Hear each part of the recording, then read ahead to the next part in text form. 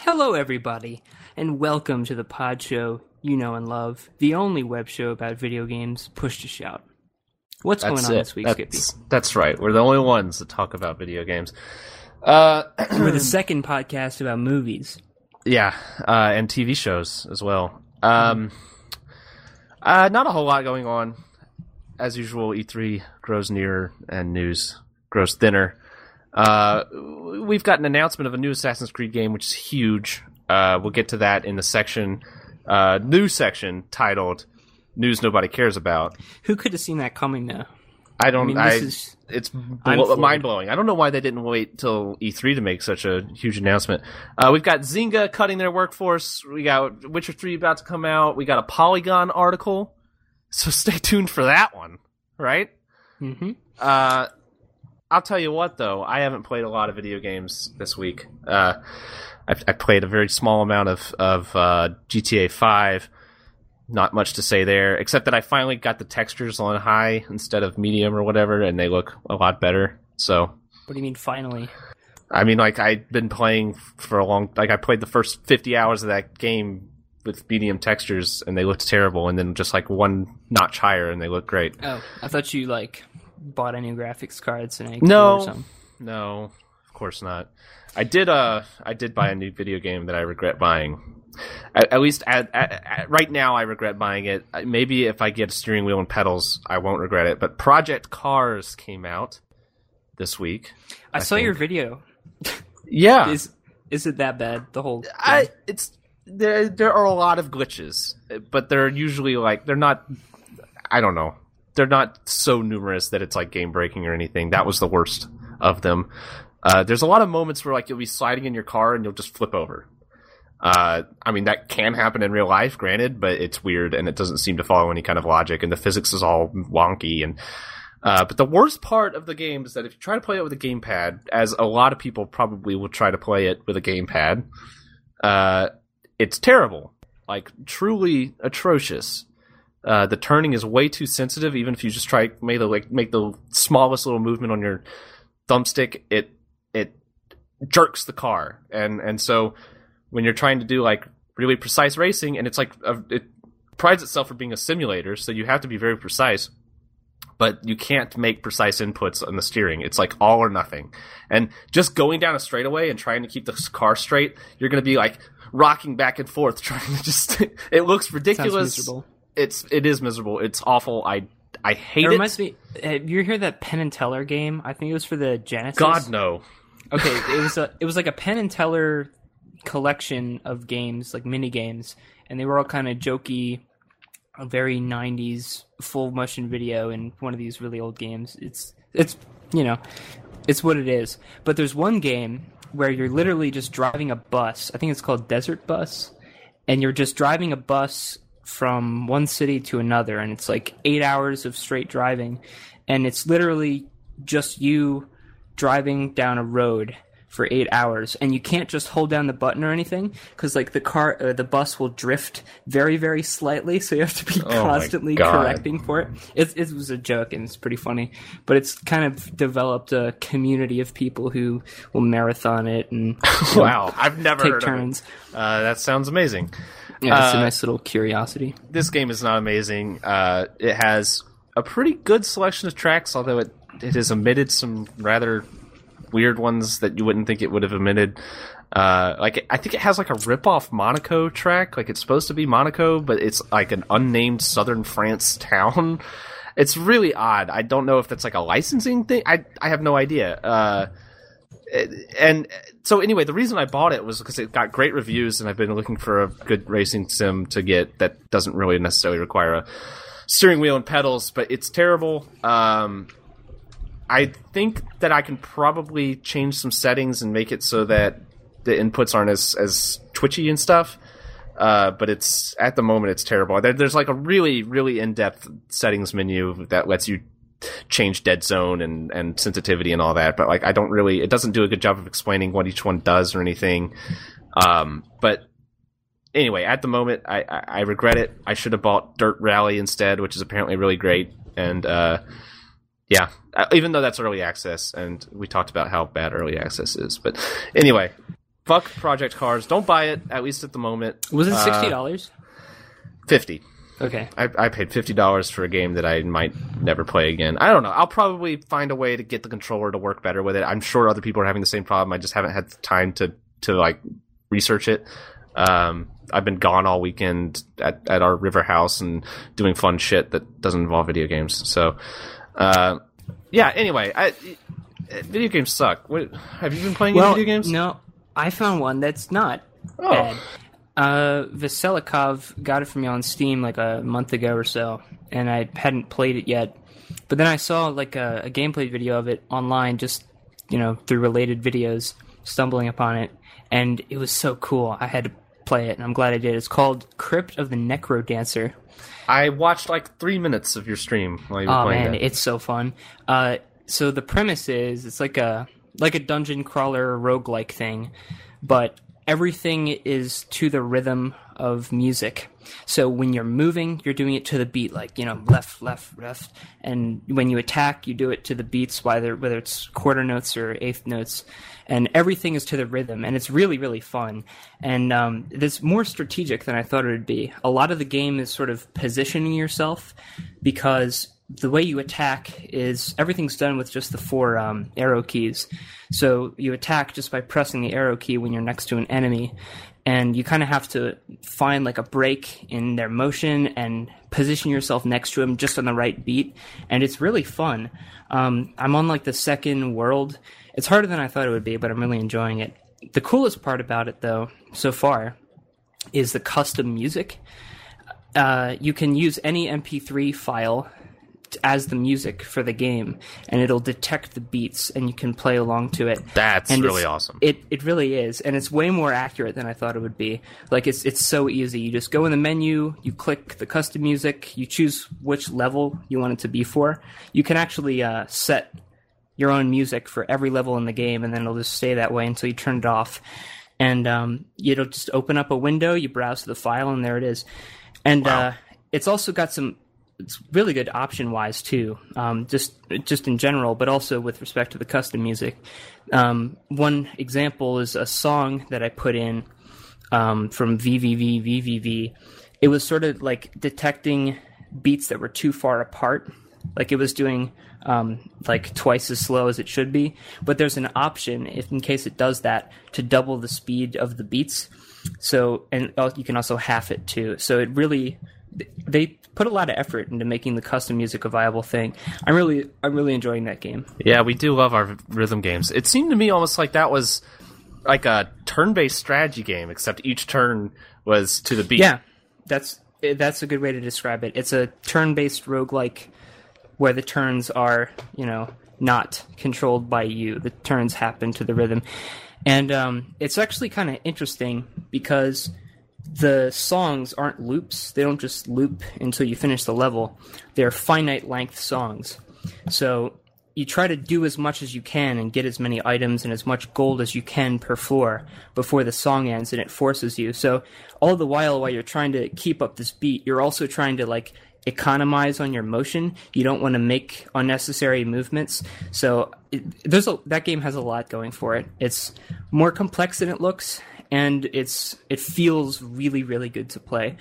That's probably the biggest thing I can say about it, that just doing anything to a rhythm is satisfying, just in a very primal kind of way. Yeah. And that game makes you do everything to the rhythm. So even just moving across a room, it doesn't really, it's not just like, okay, I'm going to walk there. It's fun, even if there's nothing in your way. Yeah, I want more games that incorporate gameplay with rhythm that's beyond just pressing buttons. Not that there's anything wrong with just pressing buttons, but like I had an idea for like a Hotline Miami game where your attacks were to the beat of the music, which would have been really cool to me. And I'm sure something like that'll come out, and it sounds like that's actually a little bit like that. Yeah, and Super Bunny Hop, you heard of him? He's probably my third favorite games critic on YouTube, but he did a video on Crypt of the Necrodancer, and he used Hotline Miami's music in the game, and it fits perfectly, and it looked really cool. I'm probably going to play it with that music soon. Yeah, that's awesome. It really is. I might have to check that out.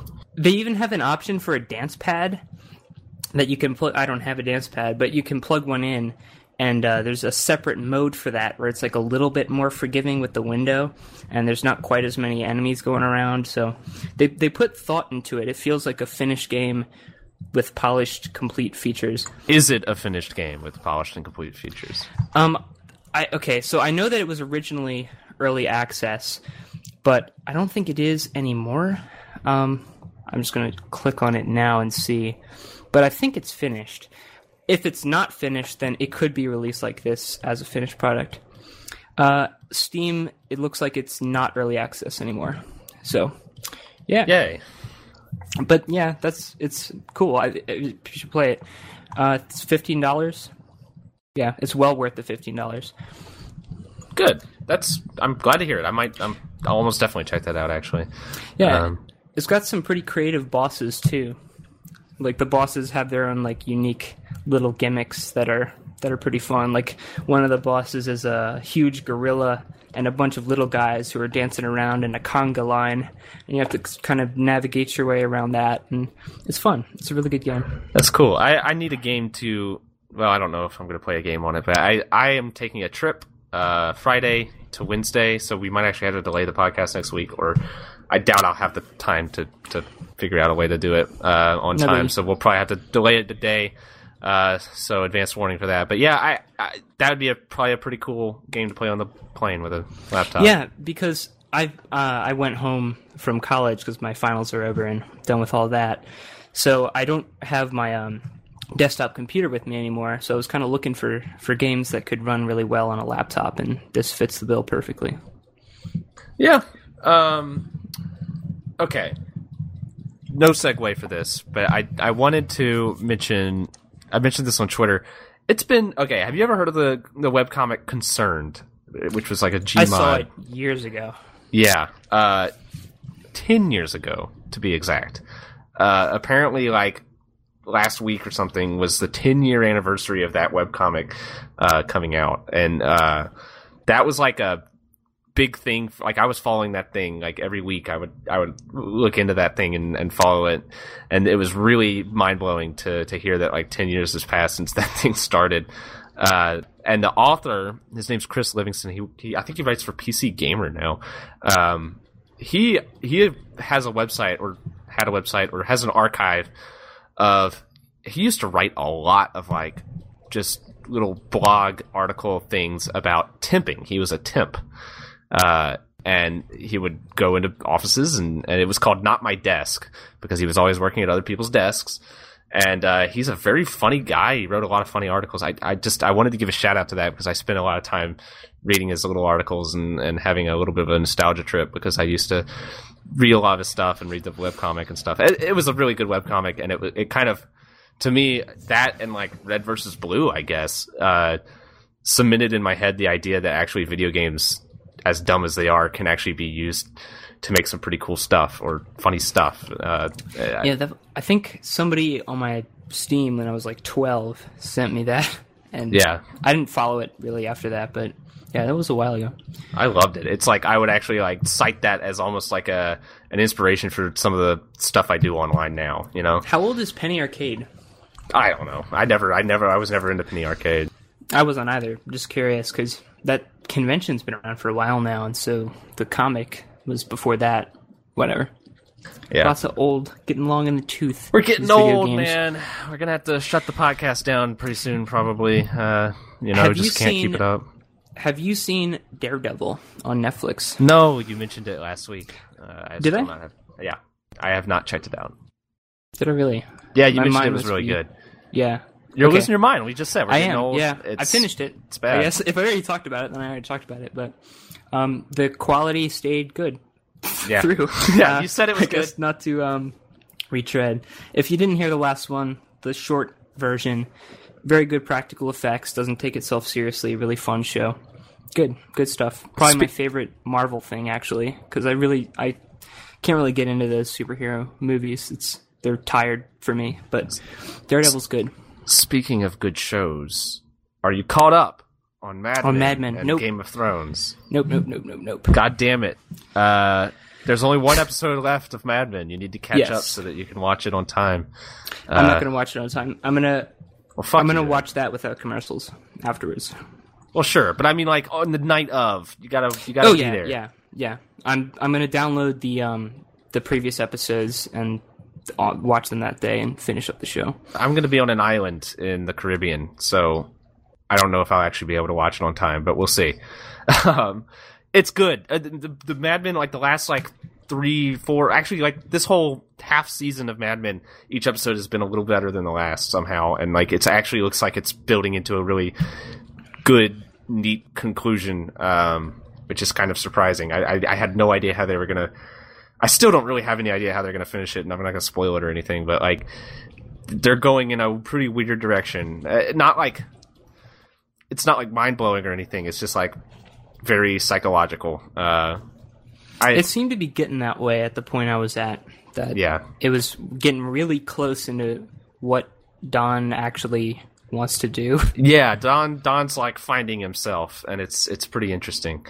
I don't love know if that this show. has changed after the point I watched, but I thought it was pretty interesting that Roger Sterling, in like the couple seasons prior to this, he's been doing all this kind of free spirit, finding himself kind of thing, not in like a 20-year-old girl kind of way, like, oh, I'm going to study abroad in Venezuela and find myself. But he's kind of loosened up. And then after the merger, where he has to be the president of this company, he gets that wide mustache that spans across his face, and he's like way more serious, and you can just tell he's not really happy. Like, I don't know. Yeah, I and like that stuff about that show. The episode where he has the LSD trip, it is a very, very good scene. Yeah, he's I won't call him an underrated character. I think people generally like him, but like I think there's a lot of depth there that they really don't explore enough. I think that they could go further with his character, but anyway, it's mostly about Don. I like to keep it that way because I think Don is kind of fascinating. As boring as people say he is, he's interesting. I hope Peggy gets her. Well, I don't want her to get anything in particular, but I hope they give her a proper resolution too. They will. Probably She's like the second most important character on the show, Yeah. so I think they will. The last one that I watched, the second to last episode, focused a lot on Pete Campbell. Yeah, I thought they were kind of neglecting him for a while, so I'm glad they're getting back to him. He was like probably the third most important character for a long time in that show. Yeah, like off and on, like he'd be really important, and he was mostly because his actor is so good. He's a fantastic character. Like they rely a lot on the really good actors in that show. Because Sorry, I didn't mean to take your thunder. okay. It sounded like you were wrapping up. So no, it's fine. Go ahead. I was watching the first episode again, and it's really interesting to see how they change like their delivery and the way they talk. Don, particularly, I didn't remember that he talked that way at all. Like in the first season of that show, he sounds almost like meek and I don't know, like way less authoritative sounding than he does by the end. Like he kind of has like this weakness in his voice. I thought that was kind of interesting. I think that's most noticeable with like Peggy, who came in as like a secretary who was trying to prove herself. Like it was really. If you go back and watch, the first season, it's really the characters have changed a lot more than you realize. But one of the funniest things to watch change is the show's focus, what it chooses to focus on. Like at the start, I noticed in that first episode, almost every single line was a vehicle to show, look at how sexist and 60s this world is. Like, and there's still some of that. That's like but my biggest criticism of the show, probably. It definitely cooled off, like, a lot, even by the second episode of the show. Yeah. That very first episode, they're like, I sure do love smoking, and then there's a scene across the bar, and everybody's smoking, hey, girls, how you doing? Wow, that's a nice piece of ass there, and... considering it's a pilot really over episode, the you can top kind with of that at forgive the it, I start. think. Right. But even in this like very last half season, there's been a couple moments where people are just so... And I don't know if you've gotten to some of them yet, but like people are so blatantly just sexist and horrible, and I think I got to one scene like that with Joan. Yeah, there's it's just like, okay, the show isn't subtle. We've addressed this before. I think for the most part that's fine, but when it comes to like look how much it's like 1970 or 1965 or whatever era they're in. It's just like, all right, it's way too in your face with that stuff, but I think it's forgivable considering the rest of the show's so good and it's so minor. It's part of the charm. Yeah, it really is. And I guess, at the time when that show came out, that is what people were talking about, like the skinny ties, sexism. That was the discussion that's the discussion that went on when you talked about Mad Men. Sure, yeah. And that's a lot of the themes they're setting up have very directly to do with that, so yeah. Whatever. Good show. So is Game of Thrones. Nothing to say about Game of Thrones, really. It's just being Game of Thrones. I'm going to read some of it, though. I'm finally going to get a chance because I'm going to have these plane rides and whatnot, so I'll probably, try to get through the first book. Okay, well, Game of Thrones, I started reading those, and I got through, like, a couple of the books, but what really, like, started making it slog for me was that I knew everything that was going to happen, basically, from the show. Yeah. And those books really aren't, like, they're not really, like, literarily deep. The plots are cool and interesting, and there's complicated political intrigue, and I get all that, but a lot of the enjoyment, probably most of it, is, finding out what happens next and where it's going, or at least that's a huge part of it. It's not it's not so much about the character study and how it happens. The importance is really big on what happens. And so if you know what happens, it kind of becomes a bit of a chore to keep reading through scenes that you've already seen played out. Yeah, I got a little bit of that impression in the first book because it's very, it's pretty much exactly what happens in the show. But I hope that it'll maintain my interest enough just because it'll be interesting to see. First of all, how it differs from the show. Very recently, people have been saying that like they've been diverging a lot. Yeah, it's the classic anime problem of the show catching up to the manga, except in this case it's the books. And they're going to have to go like a few seasons without any new material, because I think the sixth one, the book, I don't even think it's confirmed for next year, really. Or that he wants to finish it next year, but not necessarily publish it next year. They're going to have quite a bit of time. They're creating plot lines apparently that don't even really exist in the book. I'm wondering if they'll diverge enough from the book that they'll almost just path their own, like they'll make their own path that just practically has nothing to do with it. I think that they work pretty closely with what's his name? George R. R. Martin. Yeah, I think they at least they definitely know how it ends because there was like all these news articles that said so. But like I have a feeling that they might have their own plans with it, which because I can't imagine them going like 3 seasons or however fucking long it takes for him to write the book. Just filler, yeah, nothing happening. Like because you can't have that much happen if you plan to go along with the books in the end. Like it would be a mess. Yeah, and from what it seems like they might be doing that because from what I've heard, I haven't read the last books, but they've kind of like shortened the timeline on some things. Like some things that happen in the later books are happening sooner than they do in the books. So I think they kind of have an idea where they want to take it, which I'm totally fine with because they're clearly competent writers of TV. Yeah. So I hope the books, grab me. When I started reading the first book, even though I knew what happened, I was in Europe and I was reading it like on the trains and stuff like that. And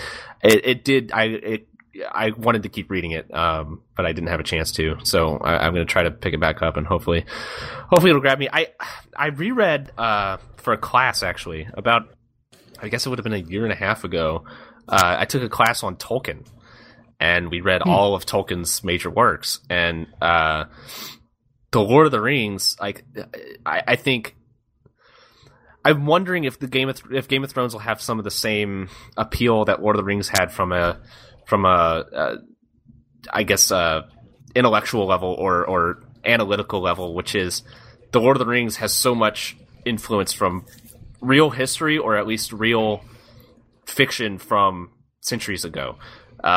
It's awesome to be able to parallel like themes and what's happening in the Lord of the Rings in the books and the way that even the way they're written to real life history how things were written back then, you can go really deep into that shit because Tolkien was like a literal genius and studied this stuff and could speak like ancient languages. His like actual occupation or academic profession, I think he was a linguist. Yes, and he was. So I think it's interesting to compare J.R.R. and G.R.R.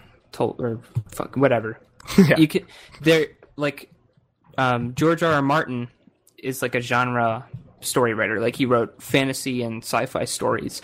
So I don't know. I don't want to shit on Game of Thrones, but I think that Lord of the Rings was like so seminally different and so deep with all those complicated languages, and it really lends itself to a wiki or the Silmarillion, which he and his son whatever. I don't know if Game of Thrones really has that. I think it's going to be tremendously influential, but I'm positive it doesn't have that same amount of depth, but I think even on just a very basic level it probably has. Like, I already know, like, from the show, my dad and I have started watching it. My dad just started watching in the middle of this season without really knowing what's going on. And he's pointed out, like, how similarly a lot of the show goes with English history and, like, Hadrian's Wall and the parallels between that and the Wall in Game of Thrones. And I think, I don't know, it could be fun to just pick apart that stuff and see if I can find little similarities that may or may not be intentional.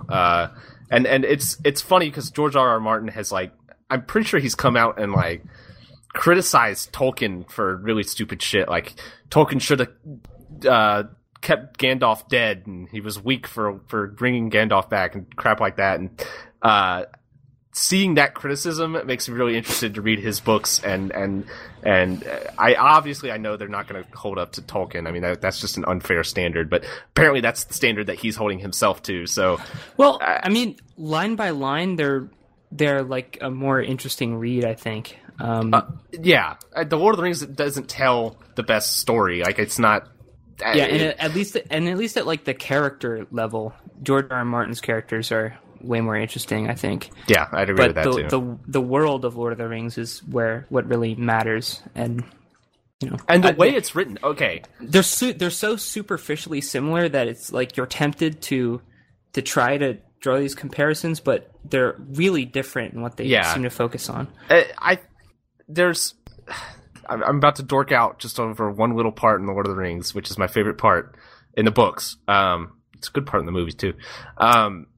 There's the part where it's the final battle in Gondor, and one of the dragon riding, what are they called? The night race or ring race? Nazgul. Nazgul, exactly. He has the king of Gondor. No, not of Gondor, of Rohan.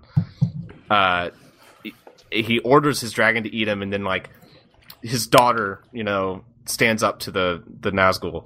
And is it that part? Yeah, that part. The way that it's written in the book is written as if it was like a like the heroic tales of like Nordic lore. There's also a part where the riders of Rohan are about to charge into battle, or the part where they actually charge into battle in front of Gondor is written that same way. And if you just look up, like, it's at the end of one of the chapters, and I can't remember exactly where, but like there's one or two paragraphs that are just written fucking amazing. Like they are incredible. The rest of the book doesn't necessarily like follow that same level of just like the way that it parallels with how these things were written in the past and the heroic nature of them, and the way that Tolkien evokes that while still making it easy to read and almost modernized is fucking amazing. Yeah. That's maybe I should say that under news nobody cares about, because I don't think anyone probably cares about what I'm talking about. But if you do care, look it up in the books. Look up the part where Rohan rides to Gondor's aid, and it's amazing. Yeah, he's a great writer, but he might be an even better reader. And I can't take credit for finding this quote. It was actually Mr. Beatung who pointed it out in one of his videos. But he had a really interesting thing to say about like allegory in books.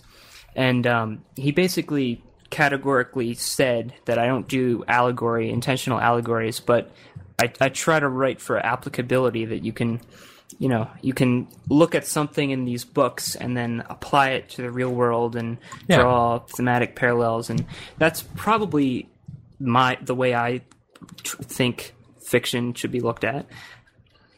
Yeah, you can't. I don't think you'll be able to look at Game of Thrones that way. With applicability in mind?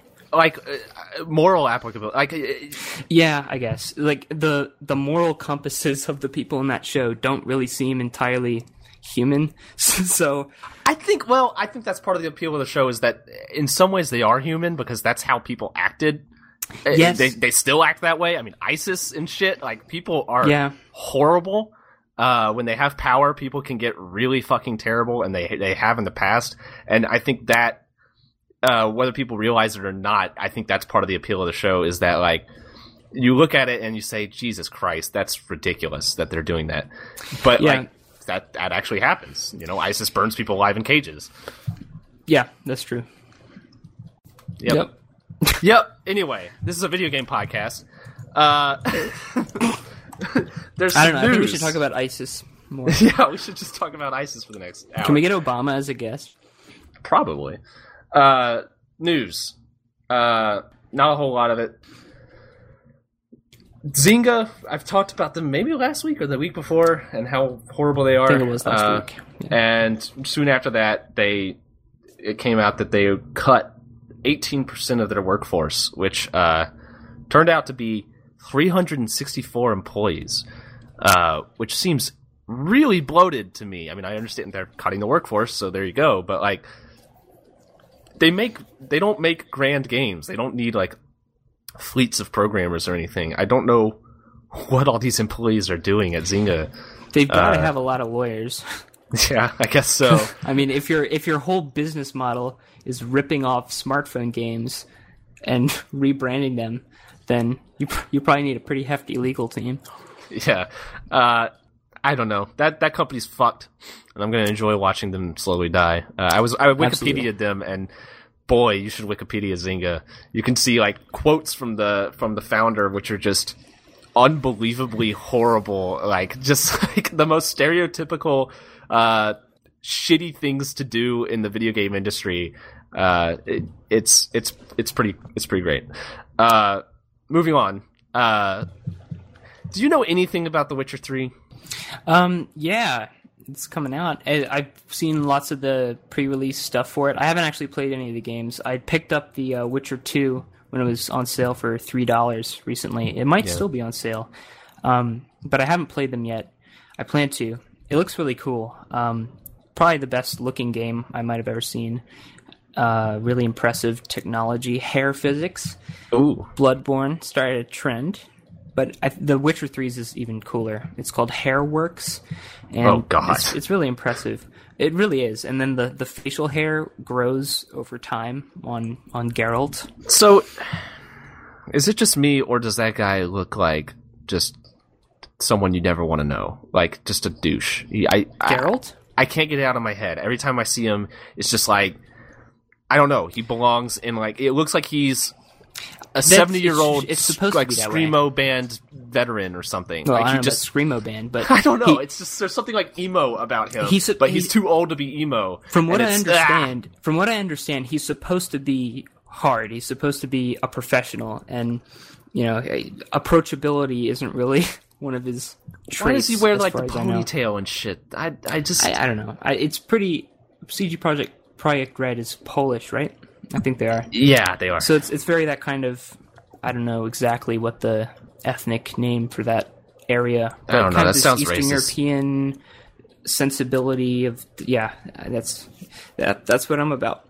But not quite Nordic. I don't know what you'd call it, but this really kind of interesting historical whatever. But I think it fits. I like him. It's like as a character. It's uncharacteristically nitpicky for me, but every time I see that character, it makes me not want to play the game because he just seems so, like not in a cool, like he's not like hard and stoic in a cool way to me. He's hard and stoic in like, it's hard to even explain it. It's like he's trying hard or something. I don't know. I don't know how much have you actually seen of the games? Practically none. Okay, yeah. Well, yeah. I mean, know. I accept that, like, I'm being, like, overly judgmental and prejudiced, but I'm just telling you the truth about how I feel about that guy. He just seems like he sucks. There's something to be said for first impressions, but from seeing him talk in different videos and stuff, he's not unlikable once you see him. Yeah, someone pointed out the Big Boss wears a ponytail, and he's right, but I think Big Boss pulls it off a little bit better. An eye patch helps, you know?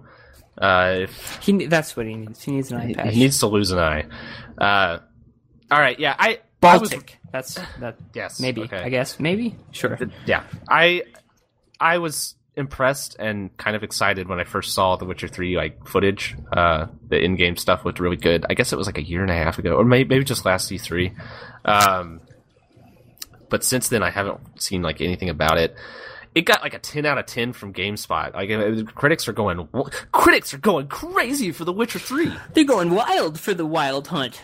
Yeah, I don't know. It feels overhyped to me, but I'm sure it's good. I don't know. I mean, from what I can't, I haven't played the game, so I can't say.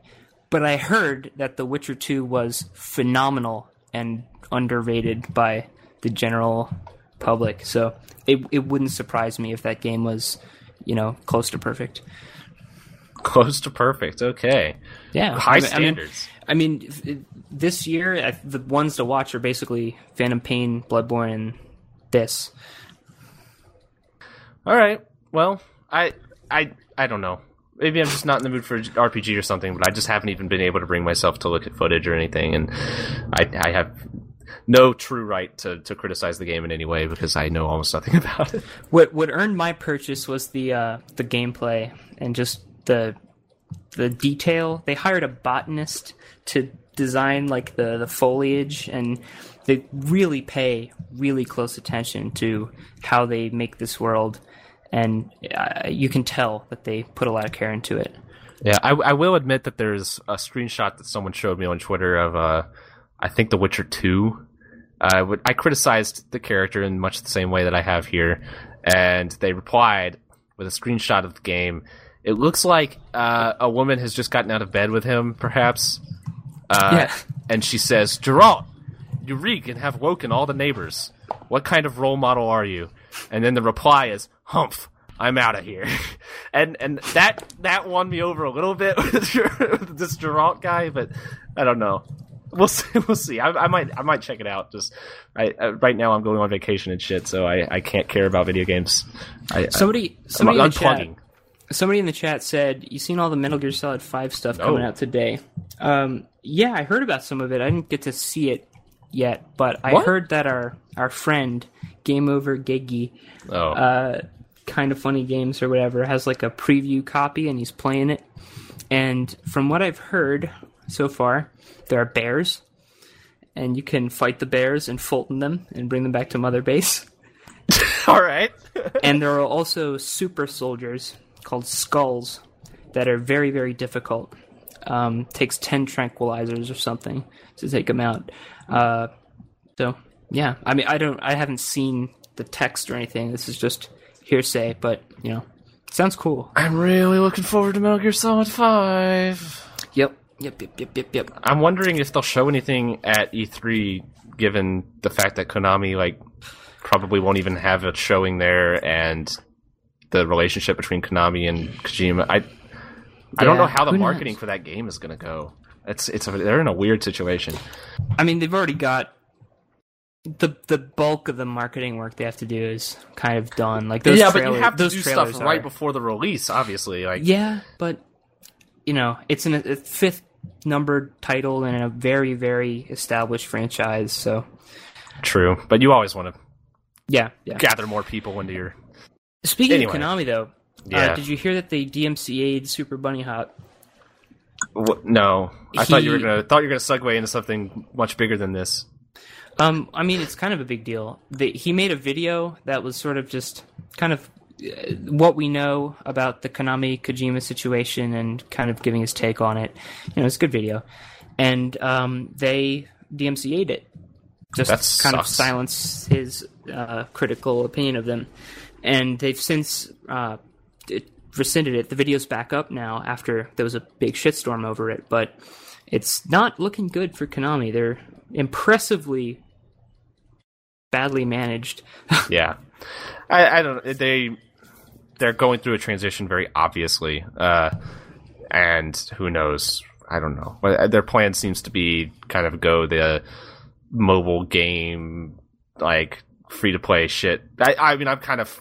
This is a lot of conjecture, but it seems like they're moving away from AAA titles and stuff like that, and they're going to use the licenses they already have to just milk shit out. So fuck them. Fuck Konami. Speaking of fuck Konami, we mentioned last week that it was really awesome that PT is still available, or was still available on the PS4, and that like they weren't forcing you to undownload it or whatever. And then I think either the night of or the next day, it was announced that no, actually PT is no longer available for download, and even if you already own it, if you were to lose it somehow or get it corrupted, you can't get it back.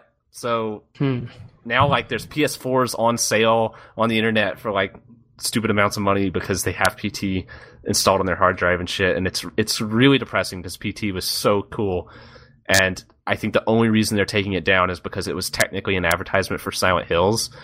But the only part that was an advertisement was the very end. Yes. And I don't know why you can't patch it to just take out the very end and then just leave it. We leave talked it on about there. it. I think we talked about it a little bit like last week or the week before, but we do know that Kojima does own the Fox engine, so that might be part of it. But it's a real shame. I don't know. I've got that installed on mine. If these are really... Yeah, we did talk about this. I think we did talk about the, like... Well, we eBay talked PS4 about listed for like thousands of dollars. Did we? I thought the news came out after our podcast that they were actually like that it was going to be completely like unavailable after it's gone. I don't know.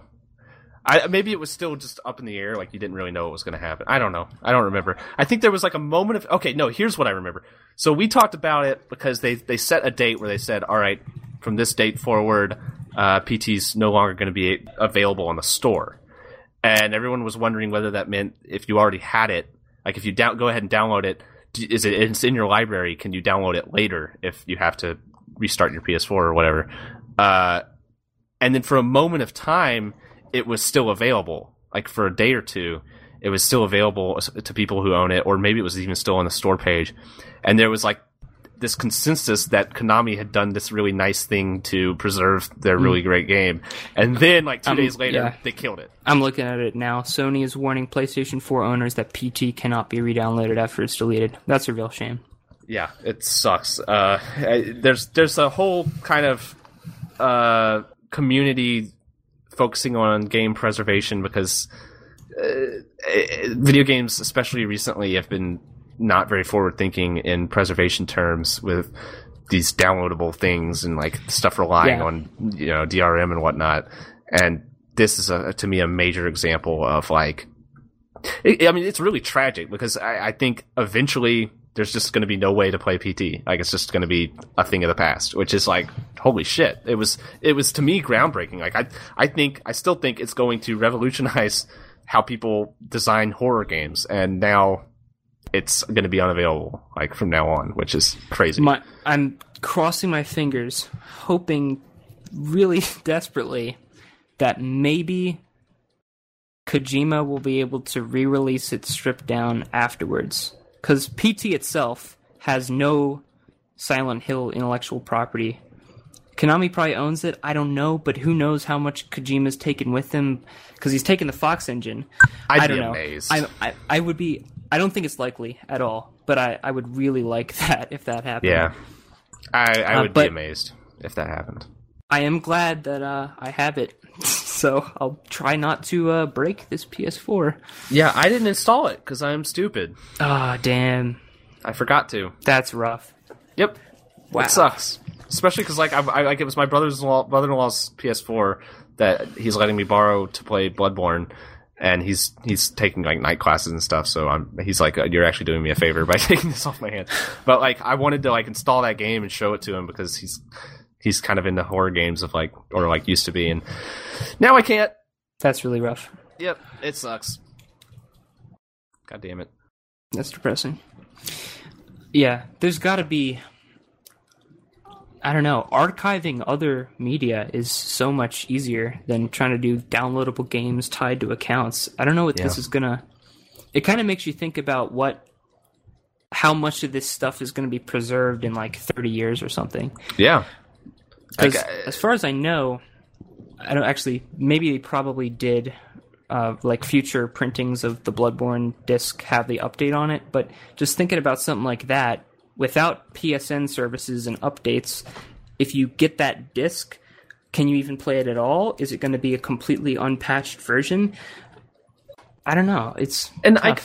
In the past, I've generally had faith that people could go into the code and figure out a way. Like they've done it with emulators for generations now. But I think, especially with this generation where everything's downloadable and everything's tied to the internet, it's going to be really hard in some cases, and definitely impossible in certain cases where a lot of the game is being downloaded real time and stuff. That's going to be more popular as internet connections get, fast internet gets more popular. People are going to rely more on it, and it's going to be impossible to recreate that stuff, which is crazy. Yeah, and we don't have working emulators for PS3 and Xbox 360 yet. They're kind of getting there a little bit, but it's still super, super early stages. They don't have any high-level emulation yet, so it's basically everything's unplayable. Even Xbox and PS2, I think they're still struggling with. Xbox, yeah, there is no working Xbox One emulator. Well, God, fucking Xbox One.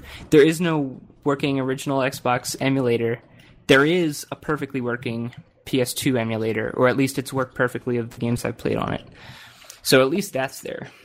Yeah. Well, I hope that people will always find a way, but I'm worried. And maybe against our better judgment, against our better logic, game companies are forward thinking enough to say, well, maybe we should at least keep this in our own archives, and maybe one day we'll want to release it for.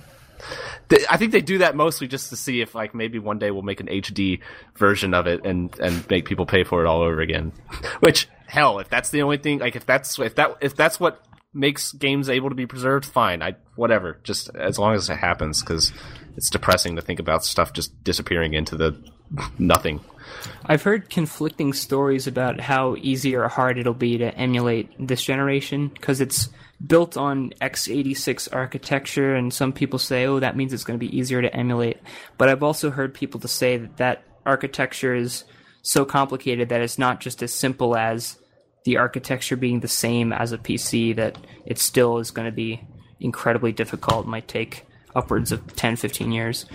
Yeah, I don't know. I don't know that much about that stuff, but I do remember when these consoles were being announced and the specs were being announced and they were talking about it, it was a lot of discussion about how close it was going to be to how a PC works and how easy it would be to create a port from a console game. And so hopefully, like, from a completely uneducated person's perspective, it seems like it would be easier because, hey, it's almost like PC code already. That's what I heard at first. But then they also had, like, these experts who seemed to know what they were talking about, kind of trying to debunk that and clarify, no, actually, it might even be harder or something like that. I don't know anything about it, though. I'm not a techno wizard. I don't know this iPad shit. Yeah, that iPad shit. Do we want to move into our new section of news no one cares about? Sure. Fine. You don't have any news that people care about left? I mean, I guess there's... What's his face? The Polygon article. But who cares about that, really? We'll save it. Actually, yeah, that probably belongs under news no one cares about. So we'll talk about it in a second because, well, I want to go ahead and talk about this first piece of news. The new Assassin's Creed has been announced, and it's huge news. And I want to play a little game. I want to see if you can figure out where and when, or mostly where, Assassin's Creed the next one is going to be set based on the dialogue of the trailer. So here we go. Here's the dialogue of the trailer. I transcribed it just for the podcast. Great. It's a bloody, marvelous time to be alive. An age of invention. So many clever blokes dreaming up impossible machines, sodding away more gold than Queen Victoria herself. But none of those shillings ever makes it into the pockets of the poor devils whose blood is spilt, building this... Sorry, I had to scroll down. Glorious empire. The working class sleepwalks through life unaware of the machine that drives them. Let's wake them up then, shall we? Did they have to... They could have had like one word in there that wasn't dedicated to saying, yes, this is steampunk industrial England. Wow, look at how English we are. Total Biscuit should voice in this game. He would be right at home. This video game trailer, and no exaggeration, one of the worst probably the worst trailer I've seen since Hatred, the first Hatred trailer. What? And that trailer was phenomenal. And actually, it has a lot of similarities to the Hatred trailer. If you listen to it, the way that he says this dialogue, especially this last part that says, whose blood is spilt building this glorious empire, the working class sleepwalks through life unaware of the machine that drives them. Let's wake them up then, shall we? Like, it's a very Hatred-esque style of writing, and goddamn, it it looks, probably sucks here, but the Hatred trailer was fantastic. That was amazing. That's one of the best. It was fantastic, ironically. No, and it wasn't meant to be ironic. Probably. I still don't really know. That. I'm glad you're sitting here defending Hatred. It deserves it. Yeah. It deserves. It's going to be a good game. Someone needs to stand up for those Hatred developers. They do. Destructive Creations. They're good guys. So yeah, we it's talked a terrible about the new Hatred trailer too, but the actual gameplay seems to have gotten worse. Yeah. Well. But, who cares about Assassin's Creed anymore? No one. Yeah. What do you say? This is probably I totally understand why they're setting it there, because it's popular and Reddit will probably buy 1 million copies. It's going to be great. Steampunk. Gears. Reddit has been requesting Assassin's Creed to be in Victorian England since the first game. Like, that's because they jizz over all that shit, and good for them. I guess they finally got a game. Now that nobody cares about Assassin's Creed, they finally given the fans what they want, and nobody's going to buy it. I think this is going to be. I honestly think this Assassin's Creed game might be a disaster. I hope so. You're still going to get like the mainstream buys, like people who still just feel like, oh yeah, Assassin's Creed, cool. But it's not. It's going to be bad because people were so burnt by the last game. It happened with Call of Duty. Which one was it? Ghosts, I think, was the bad one, and now Call of Duty isn't selling very well because all it takes is one bad game to fuck it all up. Yep. I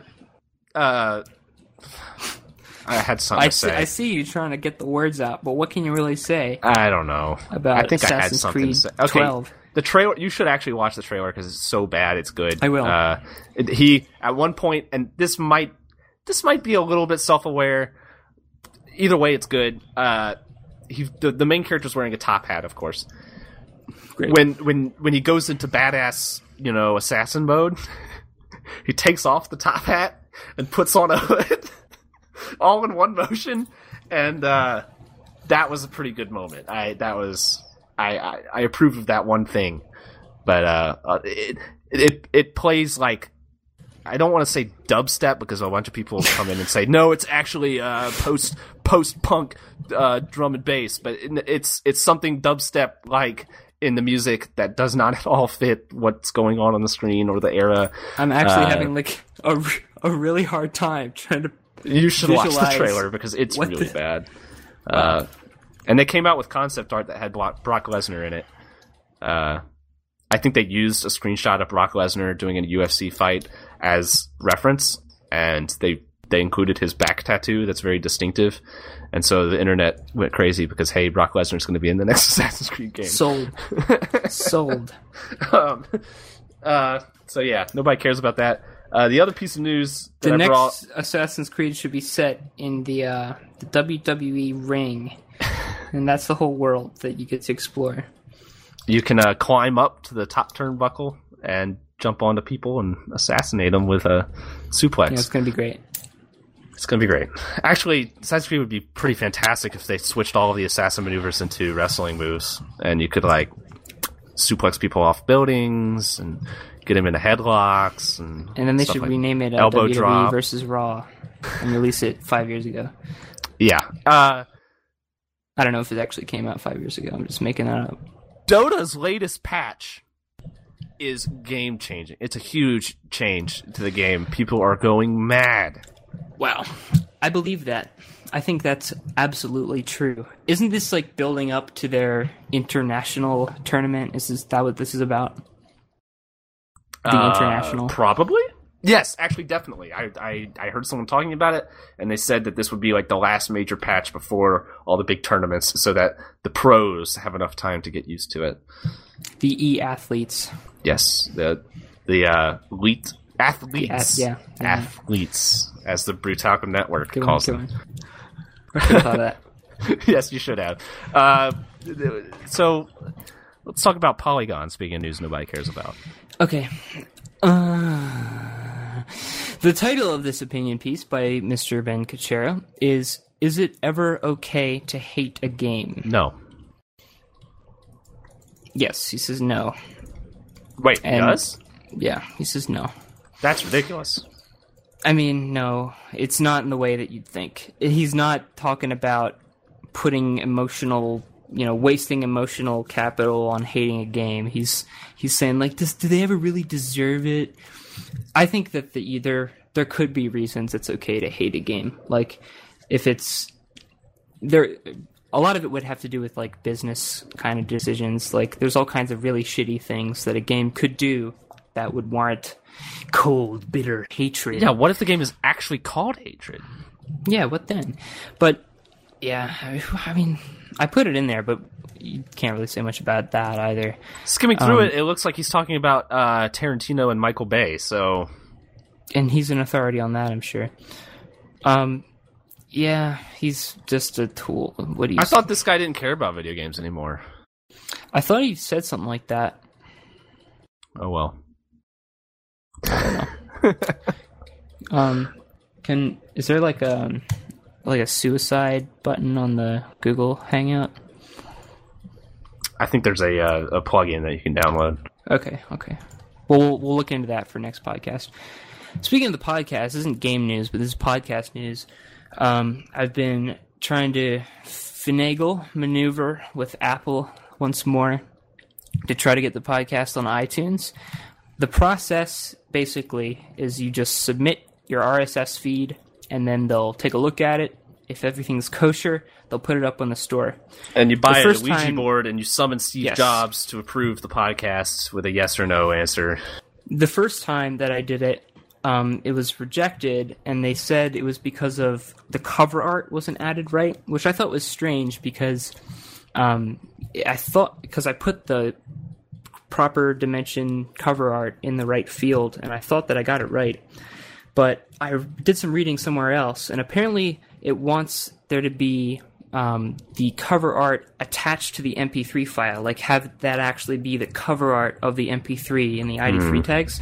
So I re-downloaded all the audio files, attached the cover art, and re-uploaded all of it. And yeah, but you can't just resubmit it. When you try that, it says it's already been submitted.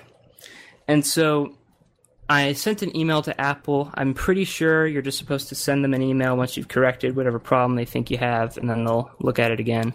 If that doesn't happen, I'm just going to copy the RSS feed and call it something else and see how it goes. Well, if we're getting serious and we're getting kosher for iTunes, it could be time to drop the Brutalcom Powder name. No chance. Never. All right. I might, well, who knows? I might be willing to drop it from here, but dropping the handle, not going to happen. Oh, no, yeah, but... Well, that's precious. That's a precious treasure. But think about it. Think about the professionalism of Push to Shout. Yeah, the professionalism. By Michael and Skip. There you go. That way people take us seriously. And that's all we ever wanted. Yeah. Yeah, but that'll be cool once it's you can actually find the podcast on the iTunes store, search it up. You can subscribe to it through iTunes. You can just paste the RSS feed, and it will act exactly like if you did it through the store. It'll download all the new episodes and have everything right. So, yeah, I'll probably tweet that link again today so people can do that. Things are actually working, and the audio versions are all up, and the RSS uploads them all right instead of half of them being YouTube and half of them being audio, and it looks good. It looks professional, except for the Brute Talcum Powder part. You knew what you were getting into. All right. Yeah. So, what else is video games?